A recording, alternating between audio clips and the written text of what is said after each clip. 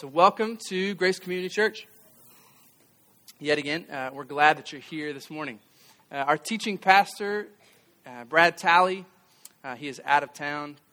So I have the privilege of preaching this morning. My name is David. I'm the Creative Arts Director here at Grace Community Church. And so since we've had children in worship with us for the last month, I'd actually like to have all the kids who are in here to come and sit with me on the floor.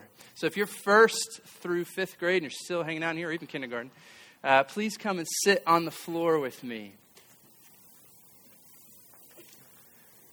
Sneak away from your parents as you need to.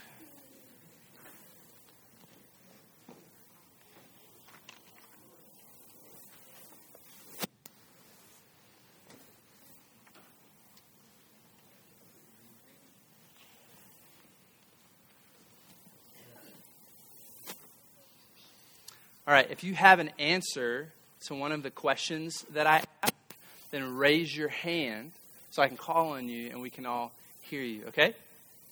So, thank you guys so much for being such good listeners, really all month, because you've been here busy coloring and drawing, and it's really great, actually, to have you guys with us in here.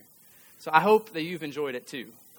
So do you remember what book Pastor Brad has been preaching from?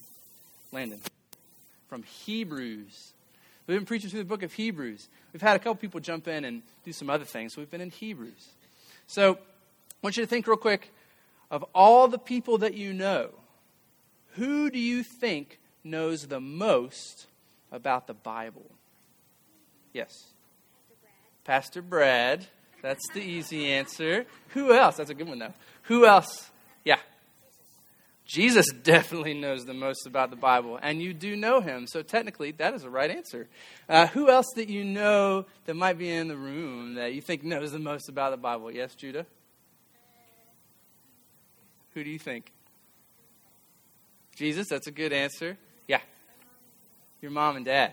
There we go. What do you think? Me? Well, I hope so, but we'll find out, I guess.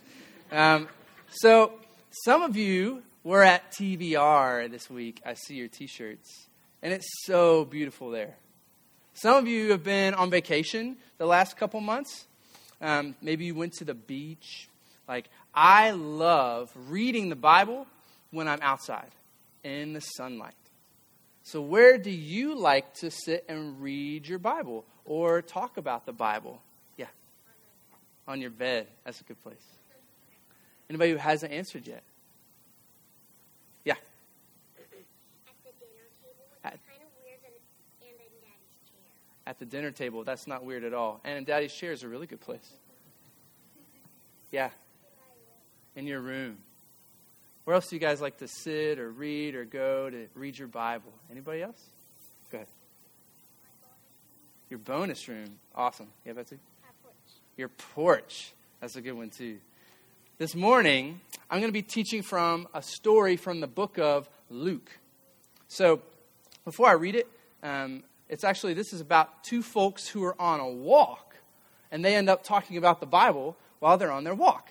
It ends up being the best Bible story they ever hear. So, some of you guys have heard this before, but I want to read just a bit from the Jesus Storybook Bible. Because when the two folks from this morning's sermon, when they talked about the Bible with a stranger who was walking with them, this is what they learned. It's also on the screen. The heavens are singing about how great God is, and the skies are shouting it out. See what God has made. Day after day, night after night, they're speaking to us. That's from Psalm 19. Because see, God wrote, I love you. He wrote it in the sky and on the earth and under the sea. He wrote his message everywhere because God created everything in his world to reflect him like a mirror, to show us what he's like, to help us to know him, to make our hearts sing. So the way a kitten chases her tail, the way red poppies grow wild, the way a dolphin swims. And God put it into words too. And he wrote it in a book called the Bible. Now, some of you think the Bible is a book of rules, telling you what you should and shouldn't do. The Bible certainly does have rules in it, and they show you how life works best. But the Bible isn't mainly about you and what you should be doing. It's about God and what he has done. Other people think the Bible is a book of heroes, showing you people you should copy. Well, the Bible does have some heroes in it, but as you'll find out if you read it, some of the people in the Bible aren't heroes at all. They make some big mistakes, and sometimes on purpose. They get afraid, and they run away, and at times they're downright mean.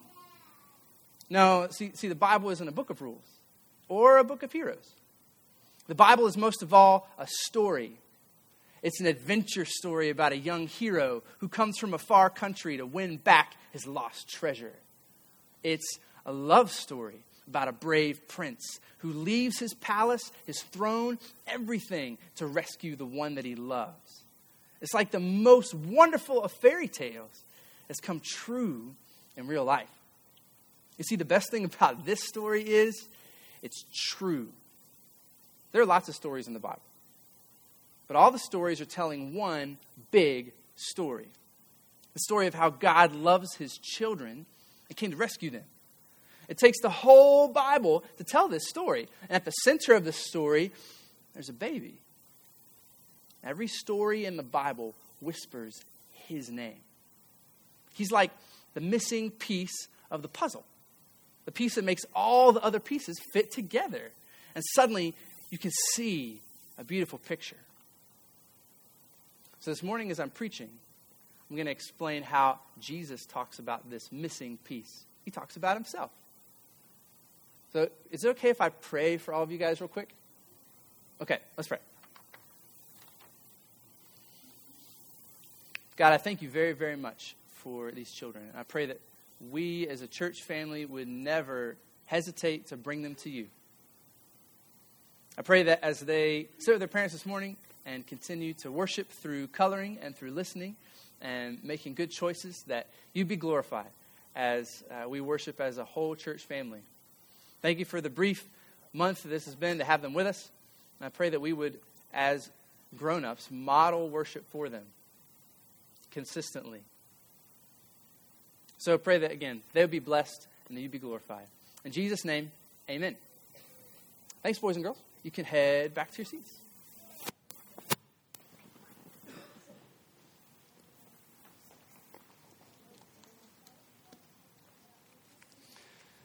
So, hello again, grown-ups.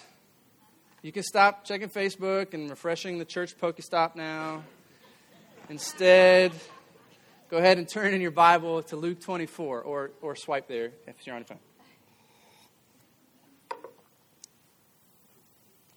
Exalt the Lord, establish believers, engage the world with the gospel. This is why Grace Community Church exists. We believe that the commission that Jesus gives in Matthew 28 is fulfilled as we worship Jesus, who is the Lord, as we establish one another in the teaching of Jesus and the Scripture, as we engage our community, our neighborhoods, our cities, if you can call Coates a city, and ultimately the world with this good news. Because see, the church is not the building, it's the people. I've said many times over the years that you didn't come to church this morning. Instead, you gathered to be reminded that we are the church. If we believe that Jesus, what he said is true and what the scriptures testify, then we are the church. And then we're gathered to be sent. So when we gather, we exalt the Lord, we establish one another, and then we're sent to exalt the Lord and establish then out in the world by engaging. And actually the church, which is gathered and scattered, it's still the body of Christ in both contexts, whether gathered or scattered.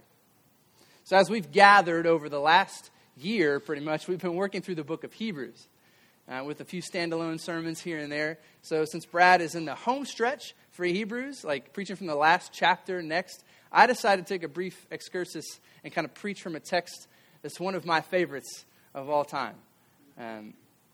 I'm still preaching from a text, though, rather than a starting point of like a topic or a theme. That's because at Grace Community Church, we believe in expository preaching. Because we believe that this approach that God has called us to when we gather, we think it's Christocentric. It includes biblical exegesis and then exposition. So the Bible is the means that God has chosen and preserved to communicate to us. So thankfully, it's not up to our reading ability and comprehension skills. Thank God he has given us his Holy Spirit, who sovereignly and effectively illuminates the Scripture for us. So when Brad or any of the elders or staff are preaching on a Sunday morning, although we definitely endeavor to proclaim winsomely and creatively, it's not the force of my rhetoric that saves. It's the power of God himself at work through his word and his Spirit. So preachers kind of position themselves as conduits for God to speak, or as ambassadors speaking on behalf of the King of Kings. So this morning, I want to consider revelation and response as a model for the gospel, a model for theology, and a model for worship. So for those of you wondering what gospel means, it's simply the announcement of what God has done in Jesus Christ for his glory, for our benefit, and ultimately for the benefit of the whole world. So there's a couple ways to summarize this news. Often we've taken this narrative approach of creation, fall, redemption, restoration to kind of give anchor points to the movements of God's big story that we just talked about. When it comes to revelation and response, however, there's another way of summarizing that Greg Gilbert has proposed. It's this. It's God, man, Christ, response. You can summarize the gospel that way when you're sharing it with somebody. God, man, Christ, response. You see, God, he created. He created for his glory. He created us for relationship. He initiated that relationship, and then man, or mankind, humanity, chose and chooses our own way. And then that sin has broken all of our relationships in this horrible irony. And we can't fix it, and we can't fix ourselves. So enter Christ. God made a way to atone for every sin, to fix the relationships with him and with other people, if we believe that Jesus has been resurrected, if we repent of our sins, and if we trust completely in God for our salvation. So belief, repentance, trust, those are the response of a Christian. And really, you can't hear this news about Jesus. You can't hear about what he taught. You can't hear about how he died, and much less how he was raised from death, without responding in some way. I mean, even a dismissive whatever is still a response. When God reveals himself, we cannot help but respond. So we see this model in the gospel. We see it in theology. Theology or the study of God. Because God has revealed himself completely in Jesus.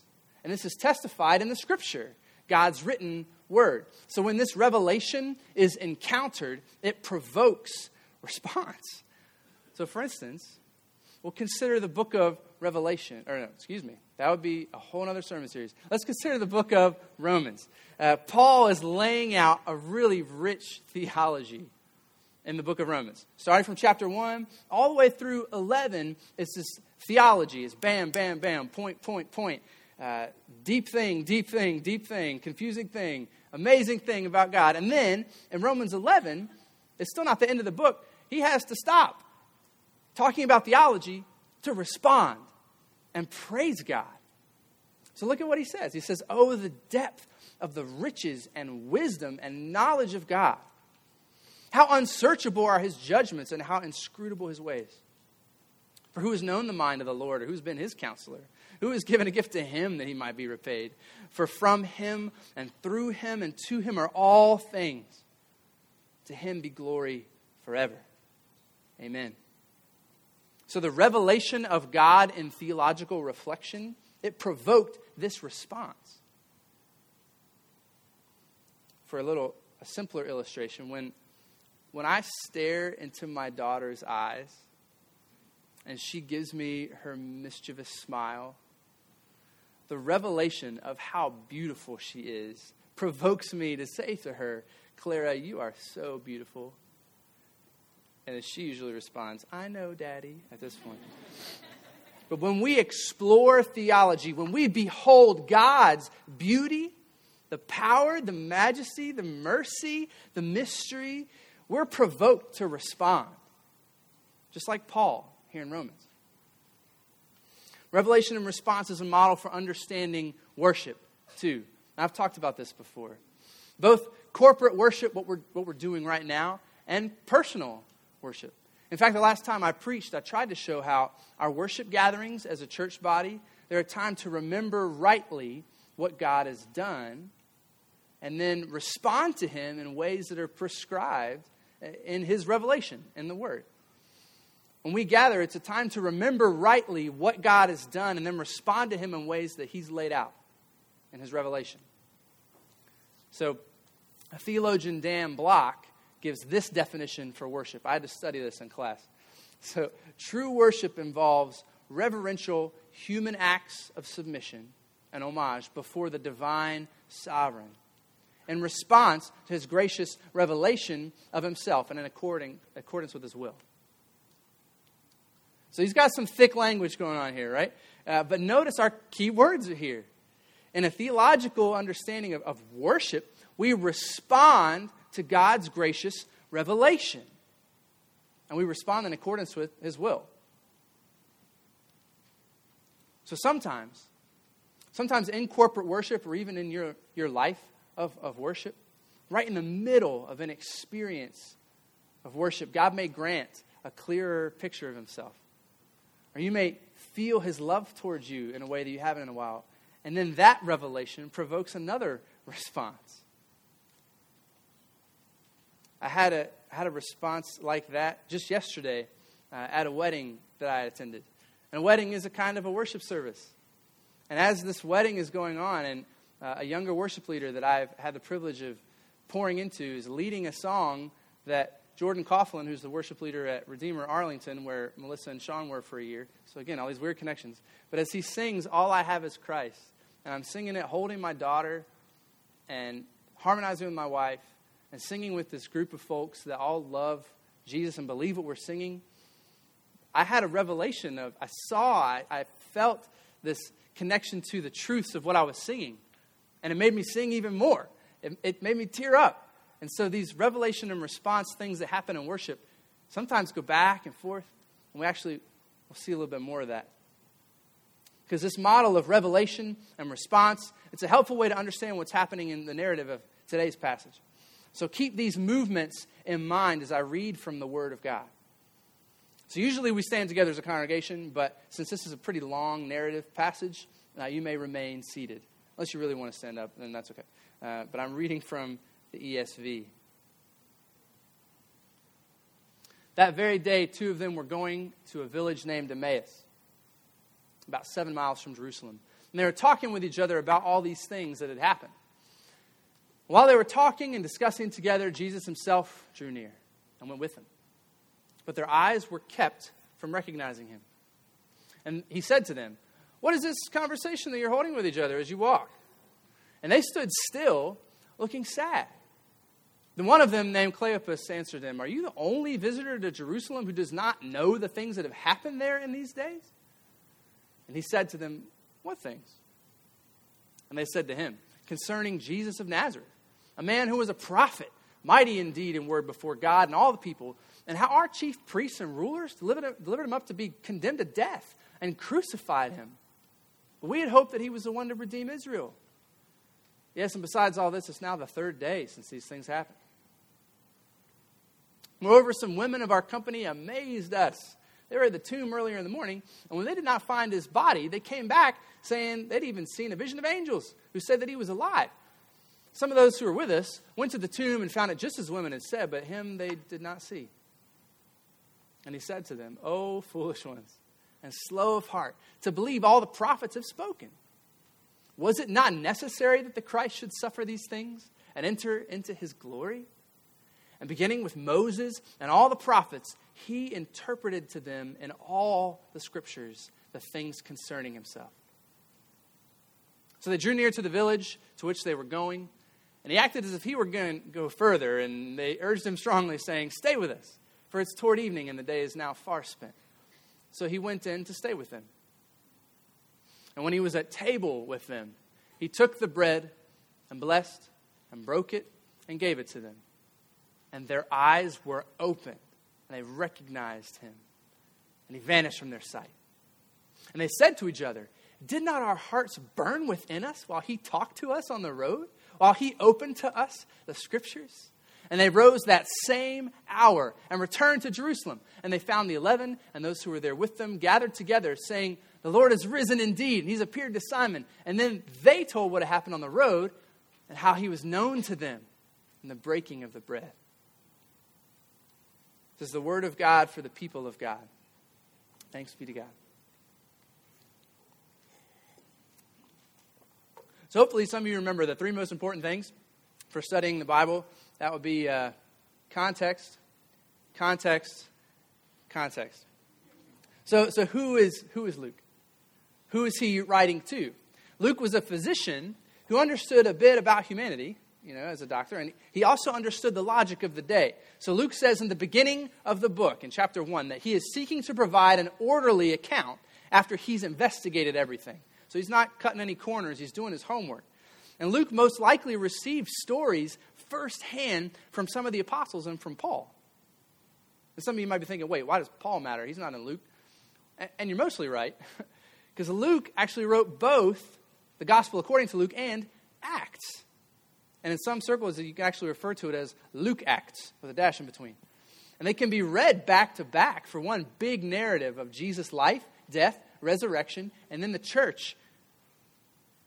I don't know why John is all up in the middle of that, but I'm going to trust the Holy Spirit did that on purpose to kind of give us a brain break, although John is not really a brain break if you've read John.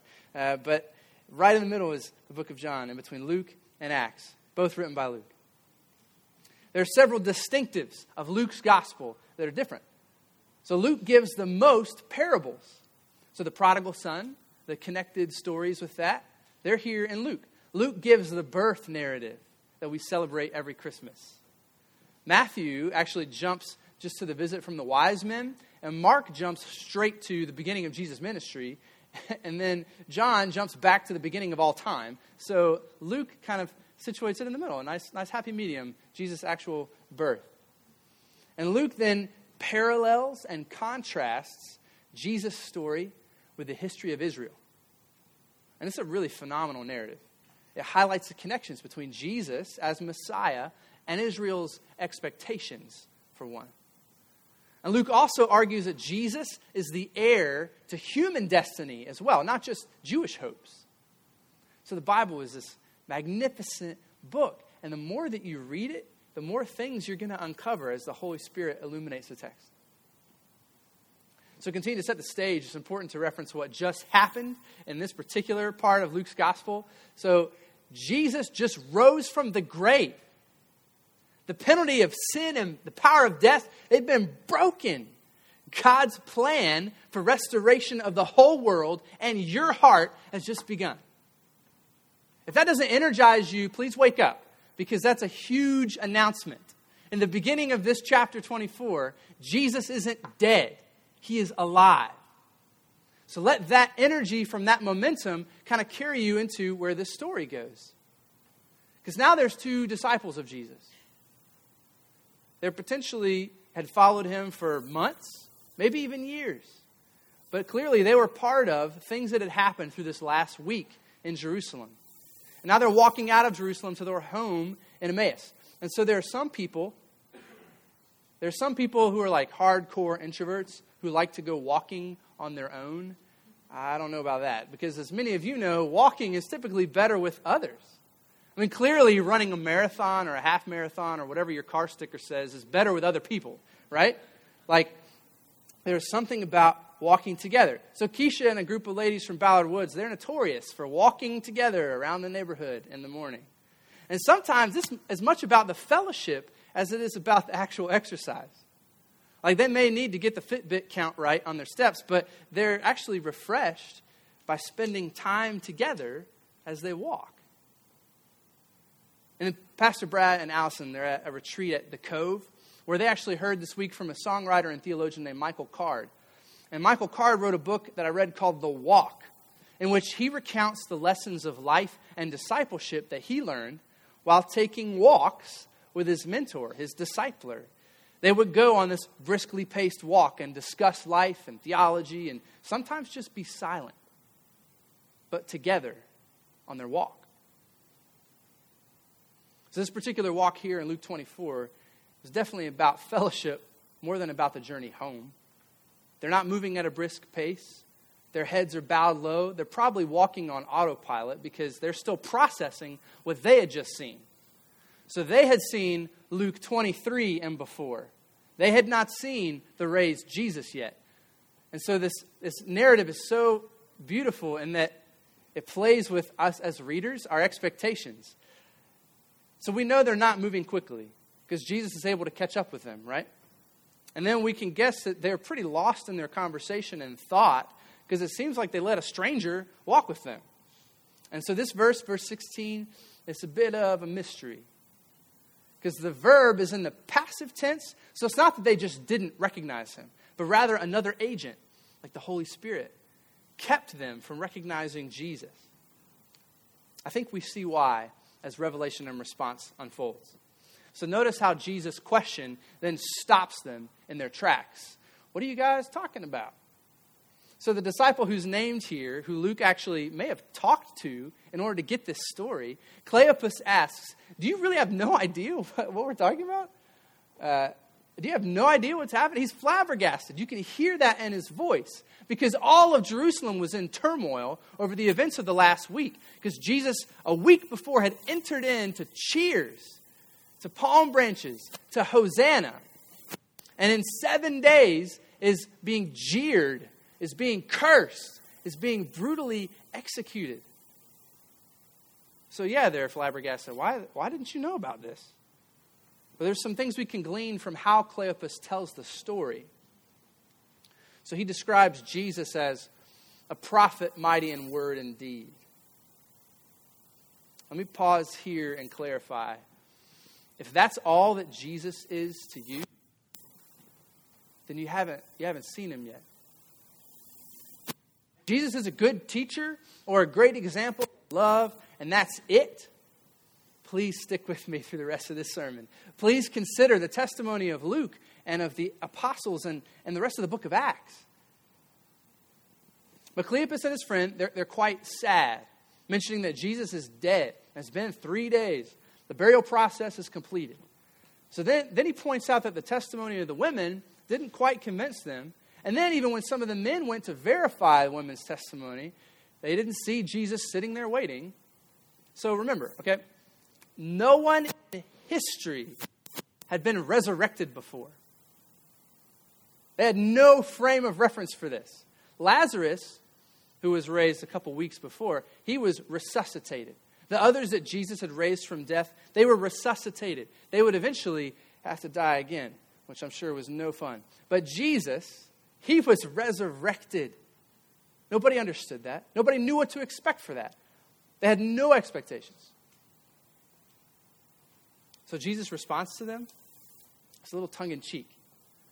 He says, how slow you are to believe all the prophets have spoken. Remember, they just referred to him as a prophet. They'd said Jesus was a prophet. So Jesus is basically saying, you want to talk about prophets? You didn't even heed them. So here's the first instance of revelation in our text in verse 27. Beginning with Moses and the prophets, he interpreted to them in all the scriptures the things concerning himself. Can you even imagine how awesome that would be? I mean, this is a master class, literally from a master, on how to interpret the Old Testament. So beginning with Moses, and this means the Pentateuch, the first 5 books of the Old Testament, the Torah. When it says, and all the prophets, he's referring to the Nevi'im, which are the major and minor prophetic books. So this would have included Judges, Samuel, Kings, Chronicles, Isaiah, all that. And in colloquial speech, like as a turn of phrase, this phrase would also have implied Psalms and Proverbs and the other writings, the Ketuvim. So basically, Jesus gave them a walk to remember. See what I did there? Or actually a walk of remembrance. Because he helped them remember rightly by giving them the missing puzzle piece. Himself. All of the messianic stuff in the scriptures, all the prophecy, it was clarify. So reading the Old Testament while knowing about Jesus is a little bit like watching The Sixth Sense the second time. It's like watching the Star Wars trilogy knowing up front that Vader is Luke's dad. It's like watching A Walk to Remember or any other Nicholas Sparks movie book, and instead of knowing that somebody's going to die, you know that someone's going to be resurrected at the end. The mystery has been revealed. It's Jesus. Jesus is the beautiful aha moment right here in the middle of their walk. And it's the aha moment for all of history, all of creation. This is how God's going to make all things new. It's Jesus. So these two heard how every story whispers his name. I'd trade every minute of my seminary education for 1 minute of walking in that conversation. Actually, I don't really have to do that because of Jesus' resurrection. Like, I have a guarantee that I too will be resurrected if I follow him. And so I don't have to trade it. I can actually have a conversation with him and walk eventually. And I have so many questions. So that's going to be a long walk. This motif of explaining Jesus as Messiah from the Old Testament, it occurs in Acts as well. So Luke, with his reasoned approach to telling the story, he's clearly impressed by how the way the Old Testament points to Jesus. And so in Acts 17, it's clear that Paul employs this method when he goes into a synagogue. He doesn't bring a fancy new revelation. He doesn't say, hey, look at this new thing that I heard. He reasons with them from the Old Testament scriptures, which have been pointing to Jesus the whole time. So as Jesus himself teaches these two how to see the Messiah in the Old Testament, this first instance of revelation provokes response. So in verse 28, Jesus is just messing with them, okay? He's acting like he's going to keep going, knowing full well that both custom and their hunger would lead them to ask him to stay. For the people of God, for us in the church, there's an embedded expectation of hospitality, both for the stranger and especially those of the household of God. Pastor Brad's actually going to touch on this in Hebrews 13 next week. So Jesus knew the customs of hospitality. Our hospitality to our brothers and sisters and to our neighbor, whoever that might be. It's a picture of the gospel, really. So especially in our current culture and in our suburbs, we go about our lives in our own personal space, in our yards, with polite waves and maybe some cookies when we first move in.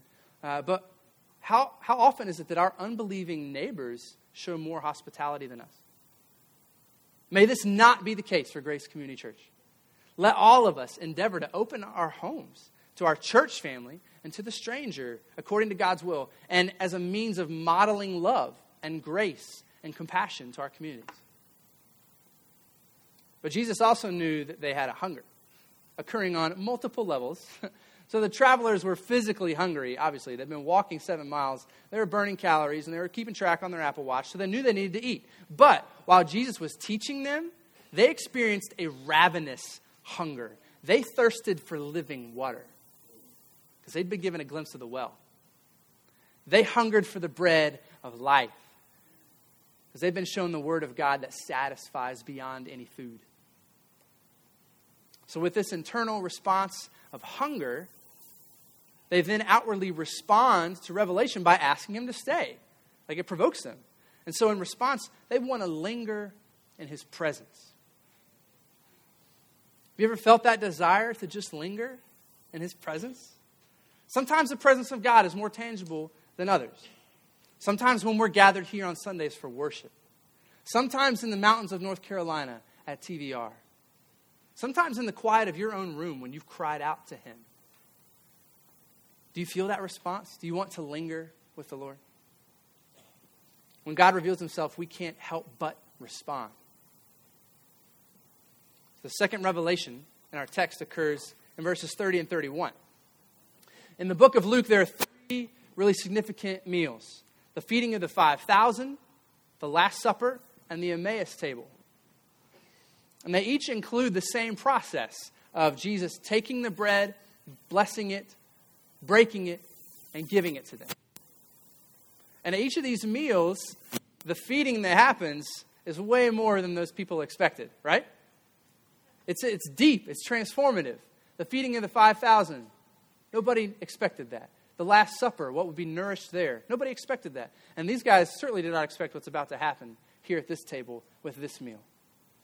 So first off, though, I want you to notice a really strange shift. Okay, Jesus is invited into their house, right? He's a guest. Okay, a guest doesn't take over your table, right?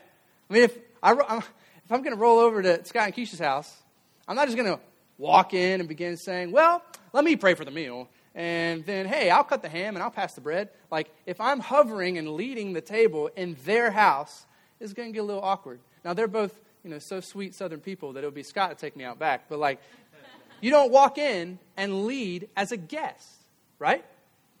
Of course, Jesus has just given this master class in biblical interpretation. So he's shown himself to be in a position of respect and even authority. But the hosts should be doing this. And yet it's Jesus who takes the bread and breaks it and blesses it and gives it to them. And what a revelation this meal is. Their eyes are open. I mean, here's one of those questions that I'm going to ask on my walk with Jesus. Is what was it that did it? Did the Spirit open their eyes as they beheld Jesus' scars as he hands them the bread?